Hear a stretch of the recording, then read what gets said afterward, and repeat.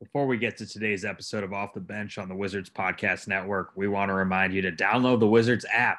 On the go and in the palm of your hand, the official Washington Wizards team app is your mobile home for all things Wizards.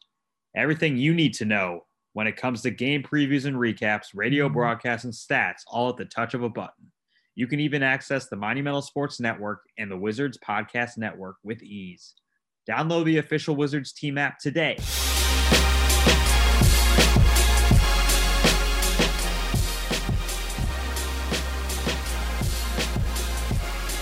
What's up, Wizards fans? Welcome to another episode of the Off the Bench podcast presented by the Alibaba Group and part of the Wizards Podcast Network. I'm Jackson Filio with Zach Rosen of Wizards Digital, and we are recording this shortly after Game 1 of the Sixers-Wizards first-round playoff series. All things Wizards playoffs this year are brought to you by Capital One. And Zach, let's start with you kind of setting the scene. Man, you were in the building today for Game 1. I was not. What was it like to be there? And you could kind of tell on TV just that it was pretty close to a full building, and it looked like a real playoff environment. Yeah, I think there were about 10, 11,000 fans there. They had it set up so that most of the fans were actually in the lower bowl, blocked off sections in the 400. So they kind of strategically took advantage of their capacity percentage, which, props to them for whatever they need to do as long as they're doing it safely. But it was loud. It felt like a true playoff environment and really felt, honestly, for the first time, I think, at a game all year where I felt like we were, getting as close back to normal as we've been. So that was exciting, but I think it's a huge advantage for the Sixers to have that.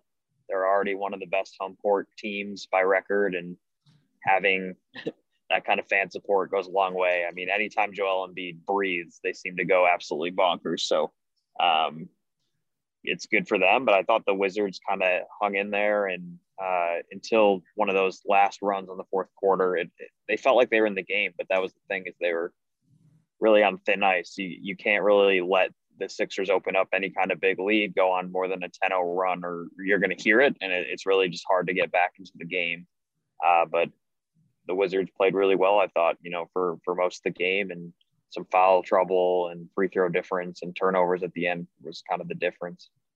Yeah, no doubt. And so the Sixers win 125-118. Brad scores 33, grabs 10 rebounds. That's his first playoff double-double of his career. Tobias Harris leads the way with 37 for Philly, and Embiid puts up another 30 himself. So, it's an interesting box score to look at. I mean, there's a lot of spots, you mentioned it, kind of where the Wizards shoot, 55% from the field and 40% from three, and, score a bunch of points in the paint, and, outscore the Sixers in transition. They do a lot of the things that you might have said they need to do to win. And, there's probably two different ways you can look at that. You can say, okay, great. We have a recipe.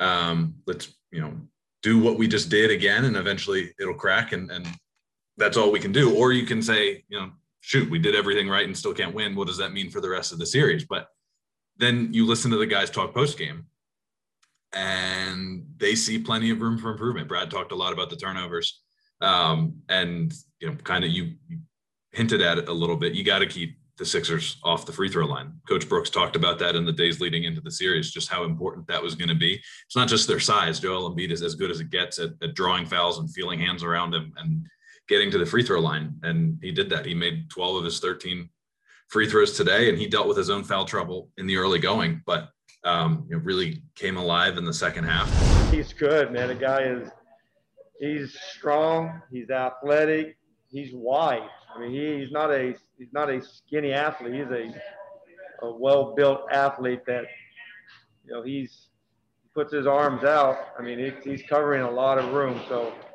we did our best. We got to be a little bit better. We got to be a little bit better on Tobias as well, but those guys put you in some tough positions, and it's not like our guys were trying to put them on the line or trying to give them easy points. We were competing. We just came up a little short for the first game. I mean, Tobias Harris's first half performance was remarkable. 28 points of his 37 came in the first two quarters, and that's what makes a one seed, man. You know what I mean? That's what a great team does, is when a guy as good as Embiid is, an MVP candidate, is in foul trouble in the early going, they can just turn to, their second or third option, whatever you want to consider Tobias Harris offensively, and they just keep on moving. The Sixers are good. The Sixers are really, really good. I don't think there was any doubt, but we saw it firsthand here today. And, you know, the Wizards, they have these little pockets where they can improve based on this game. They pinpointed some of them, and, you know, it'll be interesting to see. Game 2 is going to be super, super important. You know, against any team, 0-2 is tough, but when you're going up against a 1 seed as good as the Sixers, you can't fall behind 0-2. Right. And every game is different. Embiid probably will get in foul trouble again, but to mimic tonight, it's unlikely for him to pick up 2 quick ones. He's usually pretty good at, you know, defending without fouling and all that. But Tobias seemed to be, you know, the one thing you probably weren't expecting out of this whole game was him going for 28 in the first half. So the Wizards will need to really sharpen that up, and Rui's going to have to watch some film and figure out what he's doing. It seemed like he was a step slow defending him in the pick and roll, and then getting to the rim was really easy for Harris. And then on the other side, offensively, I mean, Beal was getting to the rim a lot, but he wasn't getting any foul calls. I think he only shot 4 free throws maybe. So, you know, that's one thing, but yeah, you talked about it. The offense got stagnant late in the game. The turnovers were costly, and, you know, they're really 5 to 10 possessions away from possibly winning the game. So plenty to take from. I don't think the adjustments are major by any means, and this is going to be a competitive series. I don't know if that means it's going 7 or the Wizards are going to win the series by any means, but I think every game will be competitive, and the Wizards have shown that outside of, you know, the blowout in the second half against Boston. I mean, every game over the past 2 months has been competitive. So looking forward to game 2. You know, we get 2 more days between now and then, but I wonder what other adjustments they're considering outside of, you know, really getting in front of Harris, trying to work the foul trouble, tinker with that a little bit. You saw the rotation was actually smaller than we've seen in the playing games. No Garrison Matthews or Chandler Hutchison. All 3 bigs did play. Brad played a lot more than he's played in the regular season because he felt better, and you could see it. I mean, he looked about 95% of himself offensively, I thought. So that's a great sign because they've been either playing without him or a very, you know, 75% or less Bradley Beal. So that's great. Keep healing that hammy, and same with, you know, Neto's had a hamstring issue that I'm sure he's not 100% back from as well. Yeah, and it was interesting to hear Brad talking about the hamstring injury in the days leading up to the game, where he was talking more about learning how to play within the limitations of what he could do. And it wasn't, you know, there was an understanding that he wasn't going to get to 100% probably because he was playing through it. And it was about learning what he could and couldn't do. And we saw a lot of that, I thought, in the Indiana play-in game, where you could tell there were moments where he didn't make a play he would normally play or he would normally do. And he'd pull back in certain situations, but then okay, I can still pull off this move, and he'd go, and he was fine there. But you're right. Today, there didn't seem to be any limitations. He was really good. His only real hang up tonight was the turnovers, and it was the same thing for Russ. And that's one of the, I think, primary points of improvement the Wizards will look at going into game 2. They had, you know, a bunch of there was 12 turnovers between those 2 guys, and we knew what Philadelphia could do defensively with their length and their size, and, you know, having multiple guys that could throw at Brad and Russ and not stop them. Nobody's going to stop those guys, but just make their life hell. And they did that. You know what I mean? Brad put up his scoring numbers. Russ put up a bunch of assists, and, you know, you look at just those columns on the box score and it looks good, but those turnovers are costly, especially in a close game. I got to take care of the ball, make better passes, make smarter decisions. I think a lot of those led out to transition threes in which we had to scramble, got guys mismatched with guys. So our defense is predicated on our offense. We get up with a shot every time. You know, we love the fact we can get our defense set, but if we're turning the ball over, you know, they're pushing it, you know, and they got guys who can flat out shoot, you know, across the board. So, you know, respectfully so, you know, we got to be a lot better with that and taking care of the ball, but understanding that, you know, this is something they do. They're going to fill up the stat sheet with threes, and they're going to take a lot of them. You know, we talked a lot about the center matchup in this series, Embiid going against the Wizards 3 center rotation. And, you know, while Joel Embiid's foul trouble kind of stole the spotlight in the first half, the Wizards had some of their own. And, Alex Len and Daniel Gafford each picked up 2 in the first quarter. And I think it would have been really interesting to see what would have happened had Daniel Gafford not picked up those 2, because he was pretty remarkable. I believe it was plus 11 in the first quarter in just 4 minutes of action. He caught a couple dunks, and had he not gotten into trouble, I think that second quarter Wizards lead might have been able to grow a little bit bigger than it did. So look, I mean, the Wizards are going to have to play a near perfect game to beat this Sixers team. And they didn't do that today. They played really well. They played a good game, but they didn't play perfect. And you got to be really, really close to perfect to beat a 1 seed here. As we look forward to game 2, Zach, I mean, we mentioned the turnovers, we mentioned keeping them off the free throw line. Is there anything else that the Wizards can go to? Because or is that it? And you focus in on those things, and that kind of simplifies it. I think looking at how many points they're able to score in the paint was really good, and now you're probably going to see the Sixers pack the paint even more than they already were, which is hard to believe. I mean, they're just blessed with such good perimeter defenders, coupled with good rim protectors, but the Wizards were able to kind of get to the rim without even having to worry about it until the fourth quarter or so.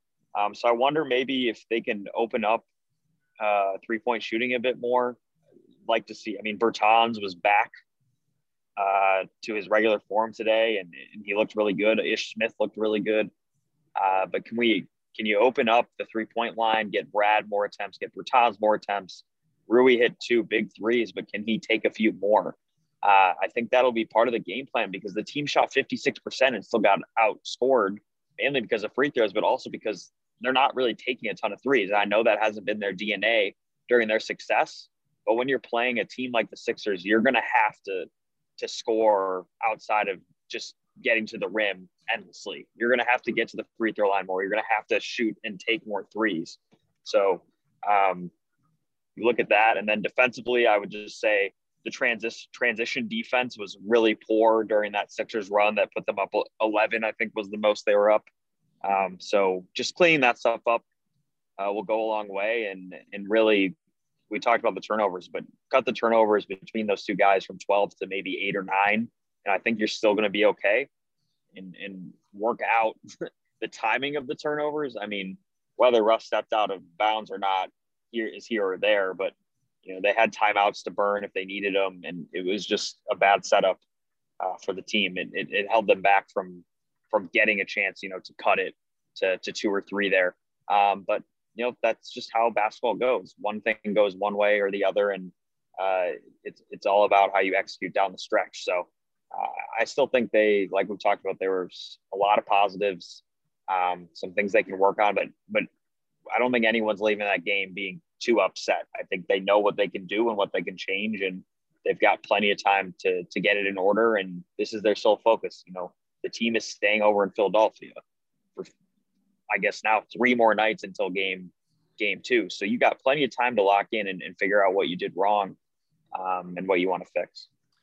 Yeah, and for a lot of those guys, it was their first playoff experience, and it was in a pretty raucous environment. I mean, Gafford, Rui, Alex Len, all seeing the court in a playoff environment for the first time. And obviously you would like to have a team with guys that have years and years of playoff experience, but I don't think it can be understated how big a difference there would be just from game 1 to game 2. They know what they're walking into, and they have an idea of how defenses change and how the environment changes in the building and stuff like that. So it'll be interesting to see how some of those first-year playoff guys step up. But yeah, you mentioned the 3-point shooting. I think that's probably the main thing that you look at, just in terms of things that they can take advantage of. With the size the Sixers have, it's shooting over that essentially. And you mentioned that Davis was 4 of 8 from 3. He has a knack for just lighting it up against the Sixers. It'll be interesting to see if that can continue series long.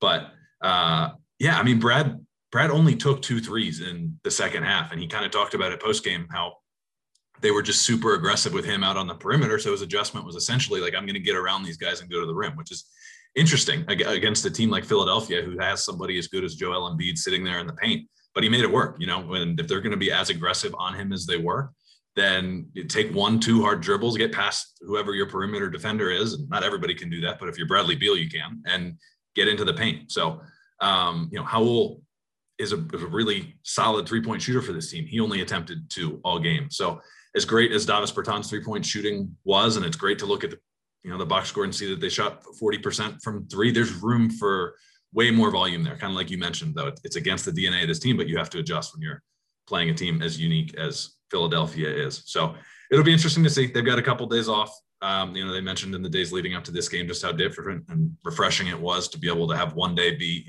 personnel, one day be recovery or, game planning and film and stuff like that. So they've got time to make these adjustments, but so does Philly. It's going to be a tough series. Philadelphia has every opportunity to make the same adjustments. They saw that the Wizards can bring it here.